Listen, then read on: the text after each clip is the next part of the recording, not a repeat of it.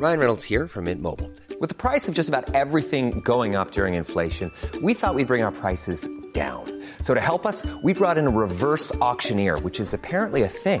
Mint Mobile Unlimited Premium Wireless. How to get 30, 30, bit to get 30, bit to get 20, 20, 20, bit to get 20, 20, bit to get 15, 15, 15, 15, just $15 a month? Sold! Give it a try at mintmobile.com/switch.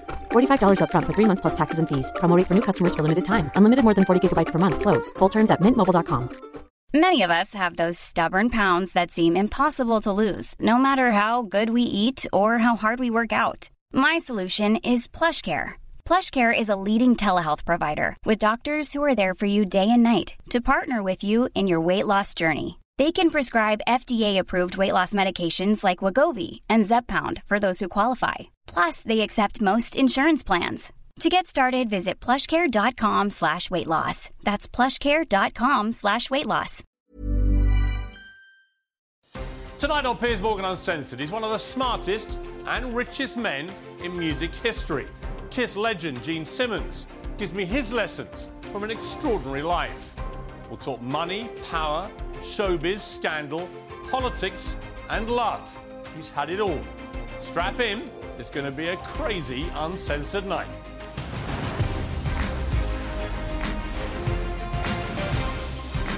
From the News Building in London, this is Piers Morgan Uncensored. Well, good evening. Welcome to a special edition of Piers Morgan Uncensored. Last time my guest was here, a few weeks ago, I left wanting a lot more. I thought, why aren't we doing a whole hour with this guy? So I asked him. He couldn't understand why we weren't either. So he's agreed, and he's back for the whole hour tonight. A true living legend of rock, one-on-one.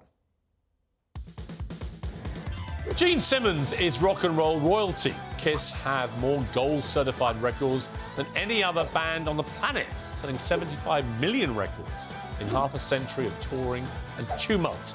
From rags to riches, Gene has turned his beats into a business empire.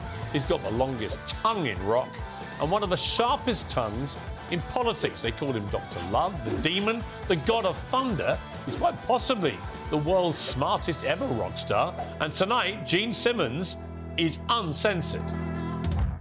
Well, Gene Simmons joins me, and I said, Gene, I've actually got a stinking cold. And so my first question was going to be, when you're a singer, what do you do when you get a stinking cold and you're on tour? I never claimed to be a singer. What we do is you just pile through it. The kind of music we do is certainly not operatic, and we don't pretend to be on X Factor or any of that stuff. Have you ever lost your voice? No, not in the way people think of it. It's because you just kind of plow through it. It's more, sort of gut kind of thing. And I say, Jagger does the smart thing as well. You write songs in your vocal range without very many high notes or very low, so you can do it even if your voice is gone. Have you ever had to cancel a show for sickness? You?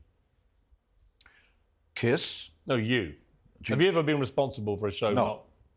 No. In your entire career? No, never. And that's because, look, this is a blessing. I don't want to get too cornball about it, but by the way, I look pretty good.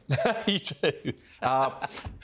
The idea that God or whomever is in charge would give me a chance to lead this kind of life is just unbelievable. You know, we're approaching 50 years this year, and this journey has been just beyond anything. So the least you could do is show up on time, love and respect the fans, and understand that what you do isn't necessary. Food, shelter, those are necessary things. But the people that stick their tongue out and act like, the court jester, that's not necessary for life as we know it on the planet. Let me take you back 50 years to your first show in the UK, which received the following review from a gentleman called Tony Wilson, who went on to be, of course, a Factory Records legend. But this is what he said about your first show when you first popped up, you guys. In heavy metal, perhaps it should be illegal, is not all one way. If we gave the states the idea of music as physical assault, then they just repaid the compliment with such bands as Kiss, who have the same effect as using Brillo pads to get rid of acne. You're also playing heavy post-rock metal music. You're evil, right? You project evil. The question is, is there any evil in you? Well, we're not doing the show yet. I don't want to, Once we do the show, Did you play football at school?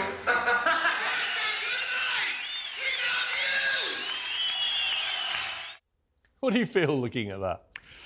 if that was a new band, I'd be interested. Gee, they look like they're having a lot of fun. Exciting, different. Exciting, different. And that was the idea, because we were such big Anglophiles.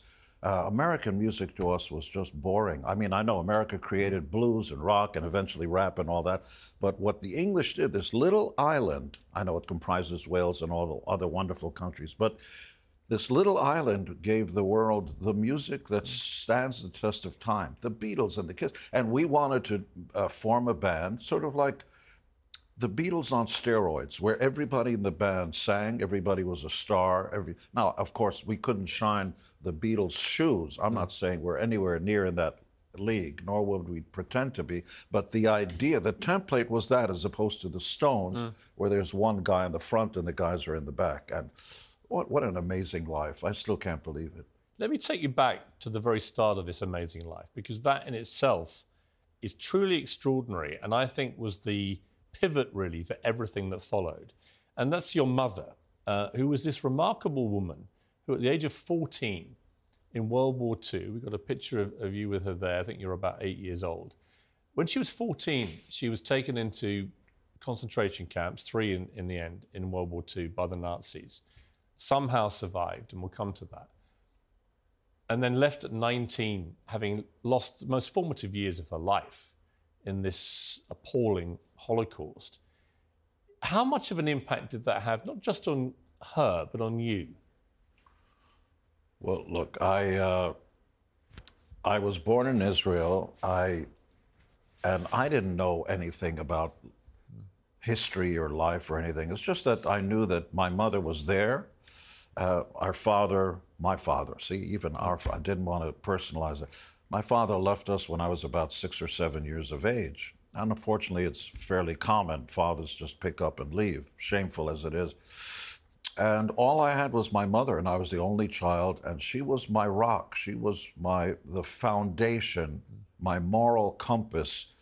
But I didn't know anything about my mother. She wouldn't talk about her formative years, Hungary, where she and my father were born, and never talked about the concentration camps. And as I got older, I tried to engage. Mom, I'm now a 6th grade teacher in Spanish Harlem, and I know a little bit about the history. Can you tell me? She wouldn't do it. It was just too horrific. And you later discovered a lot of stuff about what she'd been through from the archives. What did you find out about her time in the concentration camp? My mother, at 13, 14, had gone to Frisur, which is a school to learn how to do makeup and hair and stuff like that. And the way my mother survived, almost to the T, is what Sophie's Choice, that Meryl Streep movie, is. The commandant's wife in the concentration camp at Mauthausen, I found out, she wanted somebody who knew how to do makeup and hair and stuff like that. So she brought some Jews in, Jewish girls, any one of you. And they had a row of young Jewish women. And können Sie sprechen Deutsch? I can speak a little German. I made sure I learned how to speak that language. Können Sie sprechen Deutsch? Du? Sie? And a few of the girls said, ich kann sprechen ein bisschen Deutsch. And they threw them out. God knows what happened to them. My mother, who could get by in German, actually didn't raise her hands because she understood, the less I know, I'm going to keep quiet. And because my mother, they thought, couldn't speak German, she was allowed to stay there and do the hair for the commandant's wife and so on, and would sneak, a piece of bread or some old chicken in the garbage pail, and that's how she survived. Astonishingly. And she told me, when I finally confronted her about that, she told me she didn't dare mention this to anybody when she got back to the barracks because she would be killed. Right. She would be killed for the morsels of food, as hard it is to believe. And she lost a large number of her family. I have no grandparents. I didn't know anybody, her brother, everybody. And before, she later admitted, my mother lived to be 94 years of age, and always told me every day above ground is a good day, in Hungarian. And I take that with me wherever I go. Blessed. And her mother, my grandmother, who I've never met, was being led off to the gas chambers with her mother. They took the oldest first, and my mother's mother would not let her mother go to the gas chamber by herself. She willingly walked with her and, in essence, turned to my mother in Hungarian and said, live, survive. And my name in Hebrew is Chaim, which means life. Wow. Live, it's the greatest gift there is. And that's, despite everything, despite the hardships, my mother's point of view about life and everything was enjoy the little things, this glass of water. And thank you for this, by the way. I'll take a little bit. The water, the thing, you don't know what you've got until and if it's gone. Every day above ground is a good day. You better tattoo that on your soul right now. She also never, and I've interviewed a lot of Holocaust survivors, she, like them, never had a trace of self-pity. No. Never played the victim. No, never tugged on anybody's shirt sleeves. Do you know what a horrible life I've had? No, she refused to speak about it. Steven Spielberg, who we've met a few times, reached out for the Shoah Foundation. He wanted to interview the survivors of the concentration camps and wanted my mother to record her experiences, and she refused. It was too, what she saw was beyond anything. And of course there are deniers out there, unfortunately, but it's a lesson for all of us. And for those of you that keep thinking that this is just the Jewish experience, very few people understand that millions of gypsies, Christians, undesirables, the homosexual community, millions were slaughtered there just because they were unwanted. You have a very low tolerance of some of the modern societal traits, entitlement, victimhood, all this kind of stuff. Is that driven by what happened with your mother? Of course. If you don't have a sense of history and where you came from and stuff, you take everything for granted. This entitlement thing is a disease of modern pop culture, wokeism and so on. Our kids, Nick and Sophie, are the most wonderful human beings I know of. They're much better than Shannon and I. Shannon's right outside. More ethical, more moral, polite, and all this kind of stuff. I can tend to push the button sometimes like you can, but for effect, because we get off on it. But they never received a penny of an allowance. This idea of giving your kids money for not doing anything is insane. So they've never done that. In fact, Shannon drove the kids every day to school without fail, whether she was sick or not, for years. And she volunteered to do the lunch thing so that she can keep an eye on her two children. And Nick, our son, got an award, the only one they've ever given, for perfect attendance for the first 5 years of going to school, which, here I am talking about kids on the Piers Morgan show. I'm sorry. You're allowed to. I've got 4 kids. I'm as proud of them as you are of yours. You know of, but go ahead. Let's take a short break. When I come back, I want to talk to you about the moment you moved to America, you and your mum. And that starts the next phase of both your lives, and it's an extraordinary phase. We'll talk about that in a moment.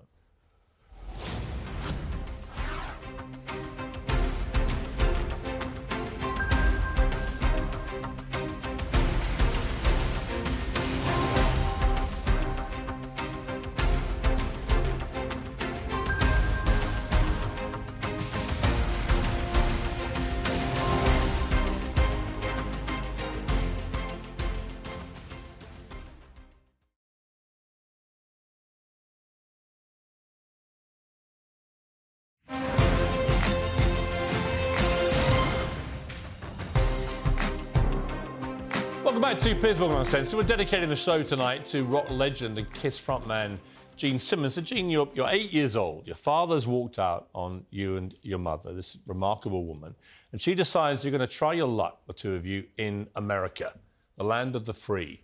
What are your first memories of when you got to America? I remember a little before we came to America, my mother had 2 brothers who were able to escape to America. My mother was in Hungary at the time that she was put into the camps. And I didn't know where we were going. I didn't know what was going on. And so my mother took me to this thing, and we stood in the back of the line. And I didn't know it then, but there was a man sitting on a higher ledge with a desk, and people were lined up. And my mother, in her younger years, was just a very, very beautiful woman. And the man sitting there with what I later learned was the American flag is, pointing to my mother in the back of the line and says something in a language I never heard of before. And we get to the front of the line, and he tries to communicate with her. And he bends over and he's looking down, and he says, do you speak? I didn't know what he was saying. He was saying it in English. Do you speak English? And he didn't speak Hebrew. And he fumbled, and kunnen Sie sprechen een bisschen Deutsch? Can you speak a little German? She says, jawohl, ich kann sprechen, So they start talking a little bit in German because he didn't speak Hebrew. And what I later learned was, okay, we've got your thing. You're going to America. You're going to become a citizen a few years down the line if you behave and so on. All I need you to do is to swear allegiance and raise your hand. Sorry, I get choked up when I think about this. But my mother didn't know what the guy meant, so she did the only thing that she saw. She started to do this. And I didn't know what was going on, and my mother was, kind of tearing up. And the man quickly got off, the pedestal, came over to her, and I'll never forget this, God bless him. He put his right hand above her left hand, pushed it down, and later my mother told me, he told her, you'll never have to do that ever again. Wow.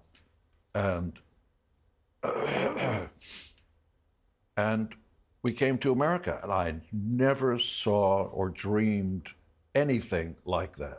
The people were big, and everybody had cars, and it's just, and because we came from dirt roads, it was a new country, and there wasn't even an infrastructure. And we visited my Aunt Magda, and she had a refrigerator. And she opened the refrigerator. It was full of food. We didn't have that. You had a piece of paper, like the English fish and chips, where you stick it in a piece of newspaper and stuff, and you got your allotment for the week. And I remember looking at a jar of jam, and in Hungarian, I speak Hungarian as well, and asking my Aunt Magda in Hungarian, she too had been in the camps, what is this? And she goes, she gave me a spoon and opened the thing. And she thought I was going to get a taste. And as soon as I tasted it, I started eating it because I'd never tasted anything like that. And both my mother and my aunt were laughing their heads off. I never saw television. I never saw people flying through the air with capes. I never saw anything. I'm still marvel at this amazing country. Yes, it has its blisters, its racism, it's all kinds of bad things with it. But I think clearly the UK and so on started with Guy Fawkes before he tried to blow up everything. And I know, but the history of democracy is the only hope we have on this planet. And you're a perfect example, you and your mother, of America taking in pretty much anyone and giving them the chance of a different, better life, which has always been at its core what the United States of America is about. Ideally, it's a lot messier than that. I do think that there is, and this always gets me into hot trouble, even though I'm a big proponent of giving people a chance.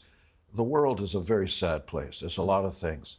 But you've got to have some kind of order, otherwise it's chaos, because the good it comes in along with the bad. So I believe in legal immigration. Just slow down a little bit. Let people at least know your names, where you are, social security number, and so on, so you can keep track of what's going on. That goes for all the countries that take in, sad stories about immigrants. Legal immigration is the right way to do it.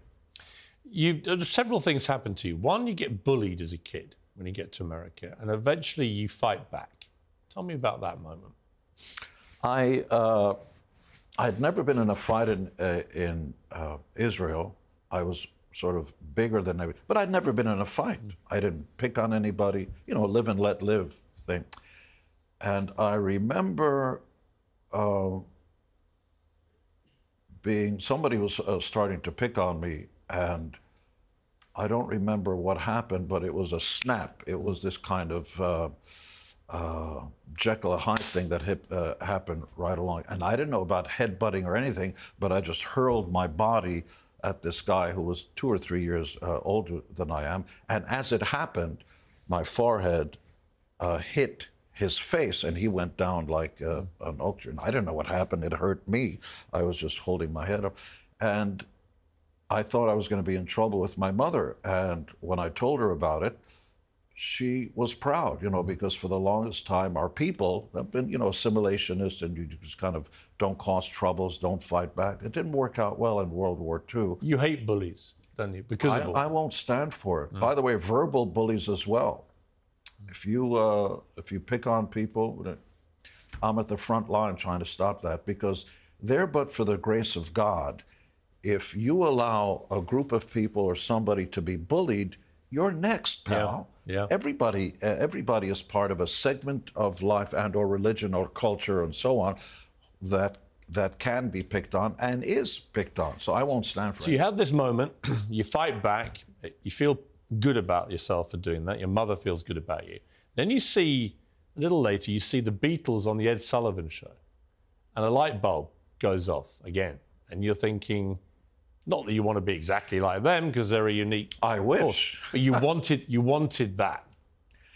I must have been 13 or 14 years of age, maybe 13, and 1964. And I'd always worked after school, and it was even on Sundays. And it was Sunday in New York, and there was the Ed Sullivan Show, where half the population of the entire country in America, at that time was 150 million population, now it's 330-something million. 75 million people watch that show. Yeah. And the Beatles come on. Well, you think you've lost your love? All this sound that I'd never heard before. And I was mesmerized, and I thought to myself, gee, they look silly, and what's this? And they're smaller and slight, and they looked, a little feminine to, guys, because we're used to, bigger guys. And my mother comes in and basically verbalizes the same thing. Oh, look how silly they look. And at that moment, I thought, oh, they're cool. That's when I started paying attention. The girls were screaming, and these guys were having a good time. And I said, gee, that's a good job. Wish I could do that. And when I first tried to do that, I couldn't do that.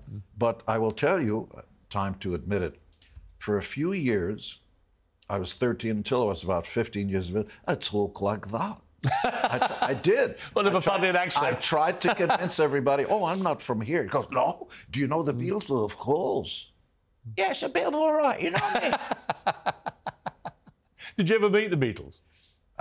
Ringo, he sent me a birthday greeting. And Paul, my partner, obviously has met Sir Paul. Just the most lovely people of all time. You want to see somebody with grace, class, after Beatlemania and stuff. You sit, talk with Ringo or Paul, and you see that's the way you do it. That should be the mark of how to be gracious. I completely agree. Oh, I think he's an absolute god in that sense.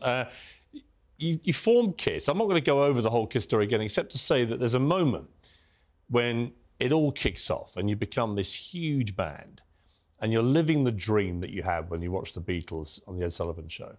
And you go to your mother and you have a check for $1 million. It wasn't $1 million. How much was it? Say it. 8. 8 million. $8 million. And you show her that check. Yeah. And how does she respond? She didn't understand it. My mother never went to proper school or anything. And in Hungarian, she just saw the zeros and stuff. And she literally didn't understand. In fact, she used to ask me all the time, who pays you? When do you go to work? Where do you go to work? Because she understood you go to work at a certain time, somebody pays you. I said, the people pay me. Anyway, when I showed her the check, I wasn't giving her. I said, look, Mom, look at this money. She didn't understand. Wonderful, wonderful. Now what are you going to do? Literally. Because she was worried that you may just stop working, or? Well, I don't know. It was always, yesterday didn't matter. Yes. And that's a profound point of view about life, which is there's nothing you can do about yesterday. My mother, bless her, was in a concentration camp and yet never referenced that in her dealings with people today. Which is incredible. Because something you can do about today, and if you can fix today, you can make tomorrow better. And my mother was the funniest person I ever met. How is the orchestra? That's how she called the band. Yeah.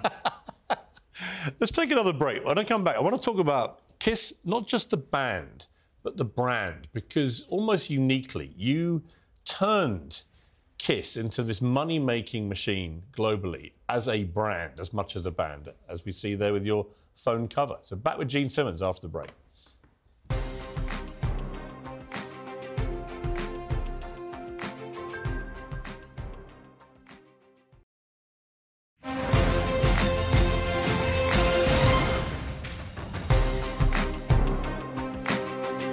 Welcome back to my special with Gene Simmons from Kiss. So, Gene, if you could only perform live on stage again throughout your life, or have sex with all the women you had sex with, but you couldn't do both, which one would you go for?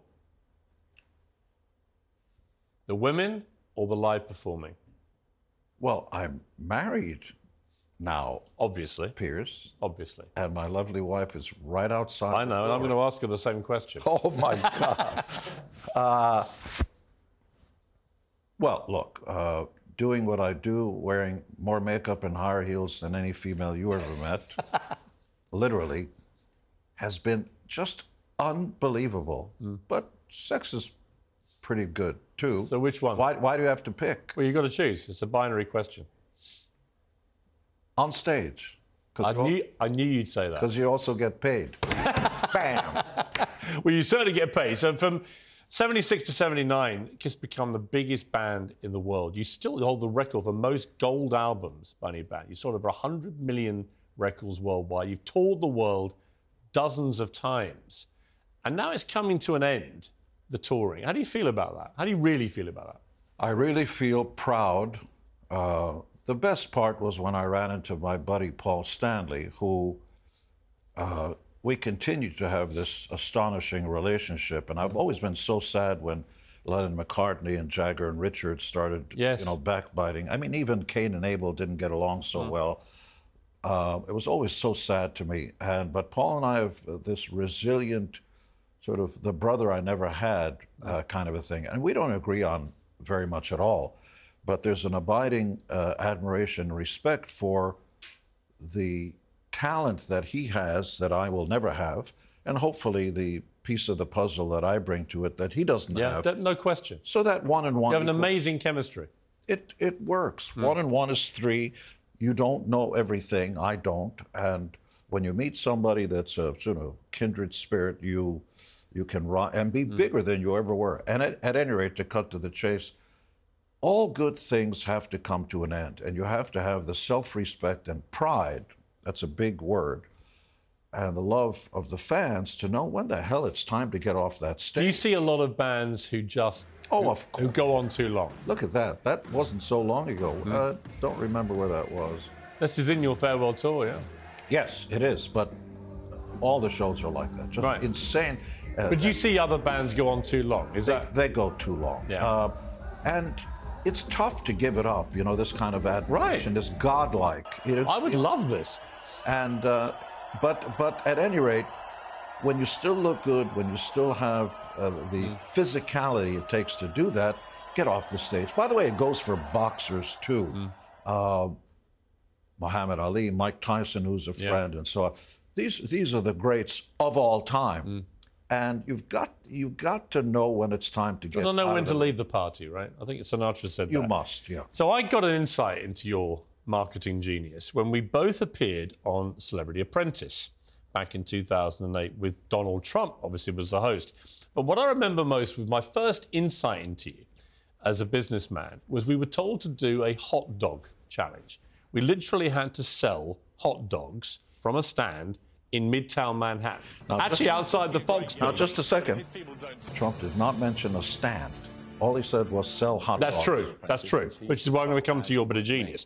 So we were deliberating as a group whether to charge $10 or $100 for our dogs. You picked your phone up and called a mate and said, will you give me $5,000 for a hot dog? 10. Was it 10? And he said, OK. And then you said to me, I'll never forget this. You said, it's not the vacuum cleaner that gets sold. It's the way the salesman sells the cleaner. And I've remembered that ever since. Yeah, it's true. Because that's really the essence of where marketing takes a business and explodes it, right? Well, if you can assess, and everything is about an assessment, where you go, what road to take, and so on. If you understand that it's not how many units you sell, but how much money you make, then it isn't always about units sold. It's about, I'd rather sell one Rolls Royce than 20 Volkswagens, right? So it's not how many units, it's how much money can I make. And the rules were very clear. I was listening. Sell hot dogs, didn't say where or when or all that stuff. And you can't call people you're in business with. So I just called people I knew, and I said, this is for charity. I'm not going to get any of the money.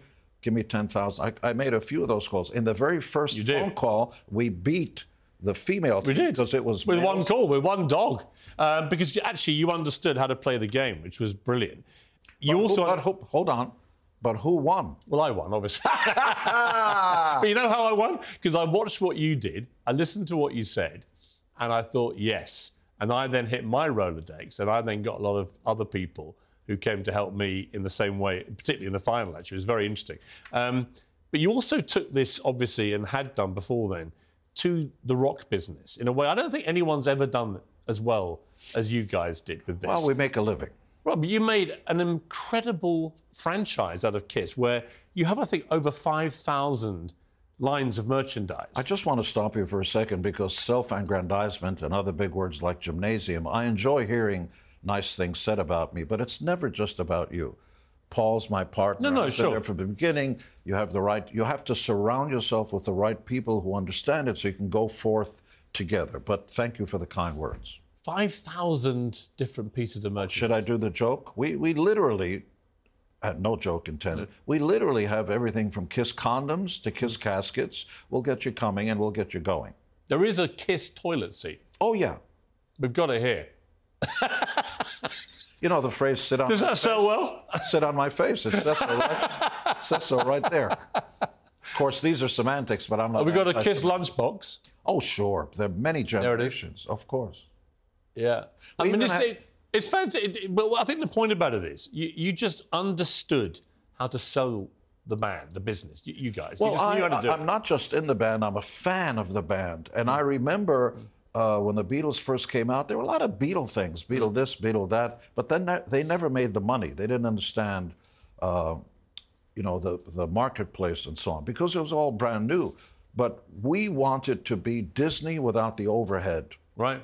You can make an awful lot of money if you understand everything. By the way, I'm the only person on the planet that owns the pound sign.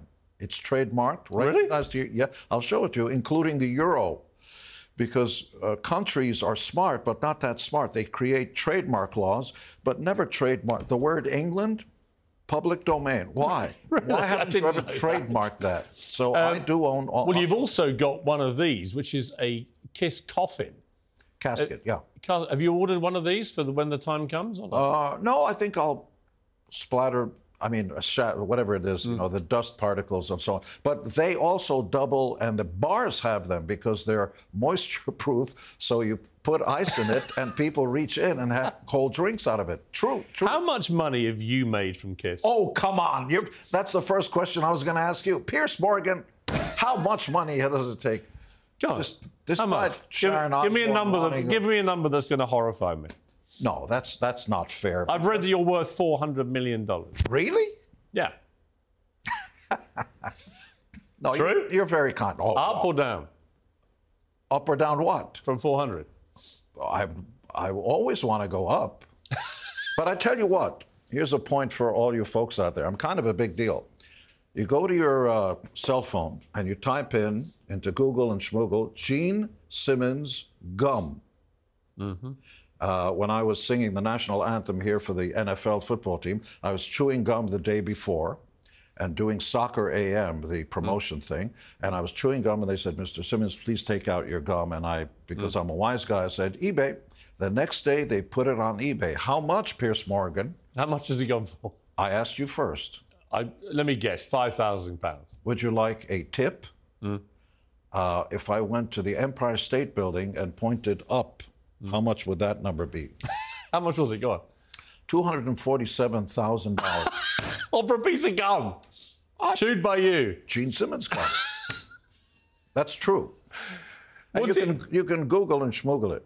Talking of Google, what do you make of the tech world we're now in? What do you make of Elon Musk and artificial intelligence and all these things? I'm a big fan.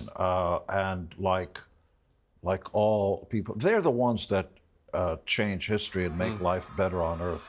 But they're the single people, the forward thinkers, the futurists, change life as we know it. Elon Musk is undeniable. He tried for years to get car companies to go away from diesel fuel and, gas and so on. They wouldn't listen. So he did it himself. It's always the individual, not the corporate entity, because you can move fast. You don't have to make decisions by committee. I'm a big fan. And Twitter's going to be fine. I totally agree with you. Are you excited or are you worried about artificial intelligence, particularly about the music business? I am concerned, music business aside, I am concerned about the lack of legislation. When you enter let's say a new planet, you're about to land on well, clearly there's opportunity there. There are minerals and things, and so, all kinds of opportunities. Without rules of the game, it's like playing sports without rules. Who's going to do what? You need some rules that are, kind and beneficial to mankind, womankind, transkind, all kinds of kinds. Okay, does that cover everybody? Yeah. And so Probably not. Probably not. Well, there are always going to be new ones, and you have to respect all that. Subject aside, the problem with AI is AI is here whether you like it or not. So let's look at it smartly and let's pass legislation. AI creates a song using my voice or what sounds like my voice with a new song, and it sounds just like me, and it definitely sounds like that kind of a thing. So when you're buying it, who owns the copyright and the publishing if AI did that? So is it me because it sounds like me? You could swear it was me. So these are uncharted. And if it is you, do you then care if AI does that? We can make a deal. I love that.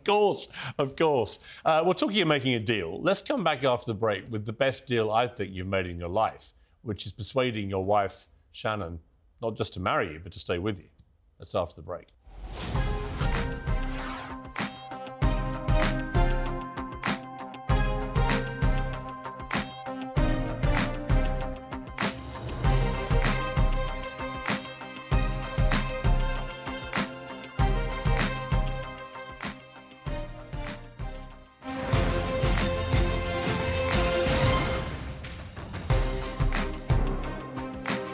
Welcome back to Piers Morgan Uncensored. We've been joined now by my special guest wife, Shannon. Well, Shannon, the boss, finally, we have you. Boss tweed. We have you right where I want Gene to be. Let me ask you, straight off the top. Yeah. He, when you met him, was one of the biggest rock stars in the world. Yeah, I didn't know that, but yes. Would it have mattered if he was a plumber? Oh, yeah.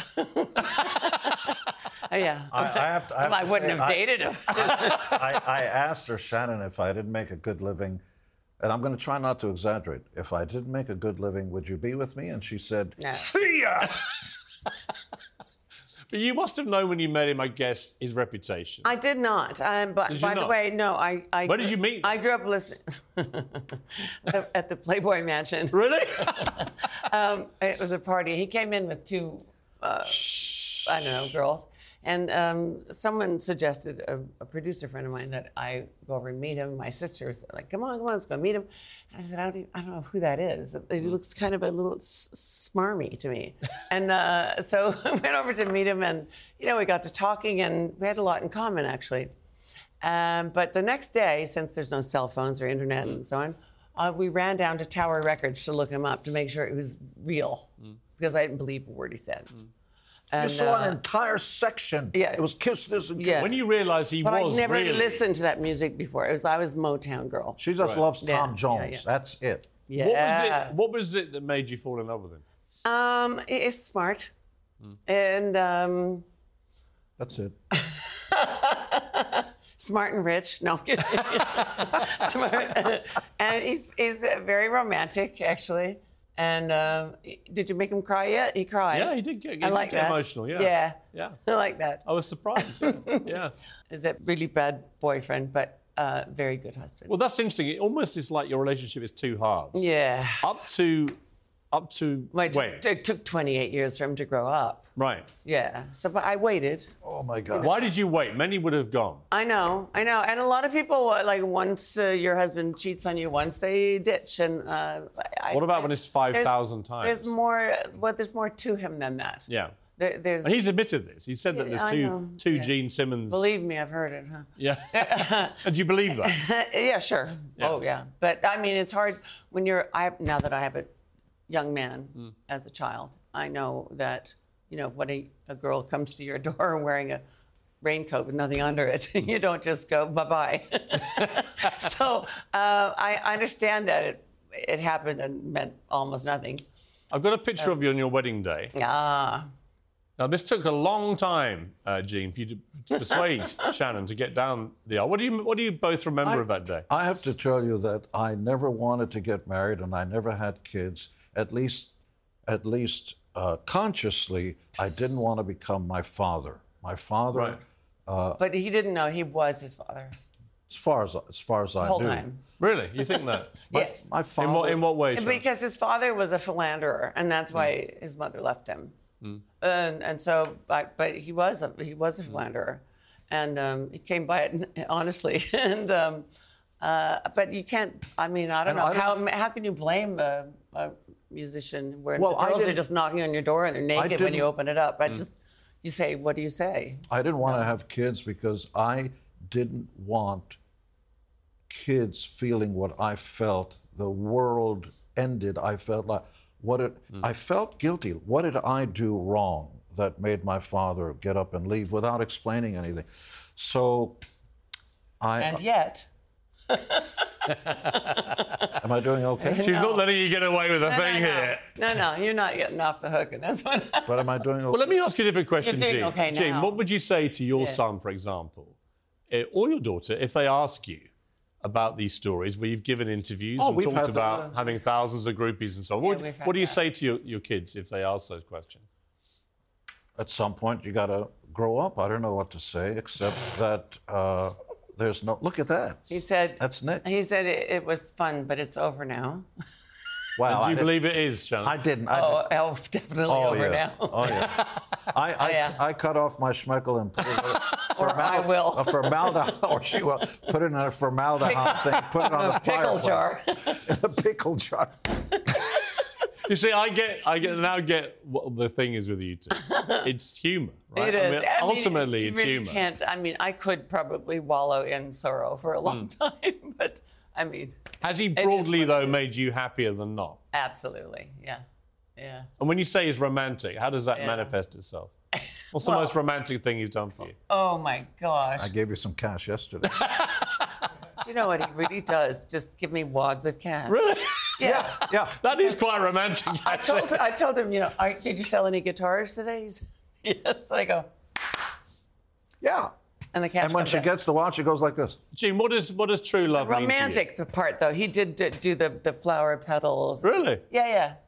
So what does true love mean to you, Gene? Because obviously you found it with Shannon. But what does it mean to you? Shamefully, I never confronted myself about that and barely said I love you to my mother. Yeah. Shockingly, Really? shamefully, I was always alone. He thought it was a weakness. Have you said it to Shannon? Yes. Yes, it happened much later. Shut up now. It happened much later. I was afraid of being weak. Of being weak Vulnerable. and not. I never opened myself up to that. I always. It's hard, the knight in shining armor thing. At least you have protection around you, and I never wanted to be hurt ever again. Like now, she's about to say. No. What can I say? There's no school for life, and there's no school that says, okay, this is what marriage is, this is what a relationship is. Listen, we were both learning as we went along. I was also young when I met him, too. Right. What have you really learned about yourself, Gene? When you look back at your life. I learned that I'm not so bad after all. Shannon, would you agree? I would. Yeah, I would say it's not so bad after all. Yeah, I really thought I was going to, if it was going to be... I'd been in only 2 other relationships of any kind. Never wanted a Sort of. You weren't faithful to them either. Well, one was Cher, famously. And Diana. And Diana Ross, who you were with before you met still Shannon. philandering at the same time. He was? Yeah, sure. Right. With me. Shannon, I mean, you've got to admit, going Cher, Diana Ross, you. Yeah. It's not bad. Well, that's not fair. But older women with children than me? No, stop it. That's fine. Let me finish, Jim, but I want to show you again the picture of you and your mum when you're 8 years old. Because I think that she's obviously been this constant presence throughout everything in your life and really formed, I think, a lot of your life. Yeah. When you look at yourself there, what do you see in that little boy? What was he hoping to be, do you think? Oh, just always being a big dreamer. You wanted to make her proud. Yes, anything I wanted to do was always about my mother and... You never drank or took drugs because of her? No. I believe our children are the same way. Yes, absolutely. Wanting to make him... And do you think you did make her proud? Did she tell you that? Yes. She... My mother... She had a shrine to him in her house. It said, "Welcome home to my favorite son." It was up year-round. But my favorite son, she only had one son. But what was she proudest of, do you think, of all the things you achieved? No drugs, no alcohol, no smoking, be straight. She didn't approve of the stupid stuff she kept telling me about. Don't do that to Shannon. But I want to say that my mother was bizarrely... my biggest fan. When we'd land in New York on the way to someplace else, my mother would be behind a pillar. I'm not exaggerating. Watching you deplane. Just waving. Yes. Chaim, that's my Hebrew name. Yeah. Chaim Kam, which is Hungarian, my Chaim, my life. She'd wave and go back behind the pillar just... And she would stand on the to see chairs at the concert. She would be on the chairs on the concert. Amazing. And she would, And do you feel, Gene, fundamentally, when you look back over everything you've achieved and had and everything, family, professional, do you feel an enormous sense of gratitude to your mother? Because without her, it's highly unlikely that journey would have happened. Nothing would have happened. And which is why mothers are the most important life form on the face of the planet.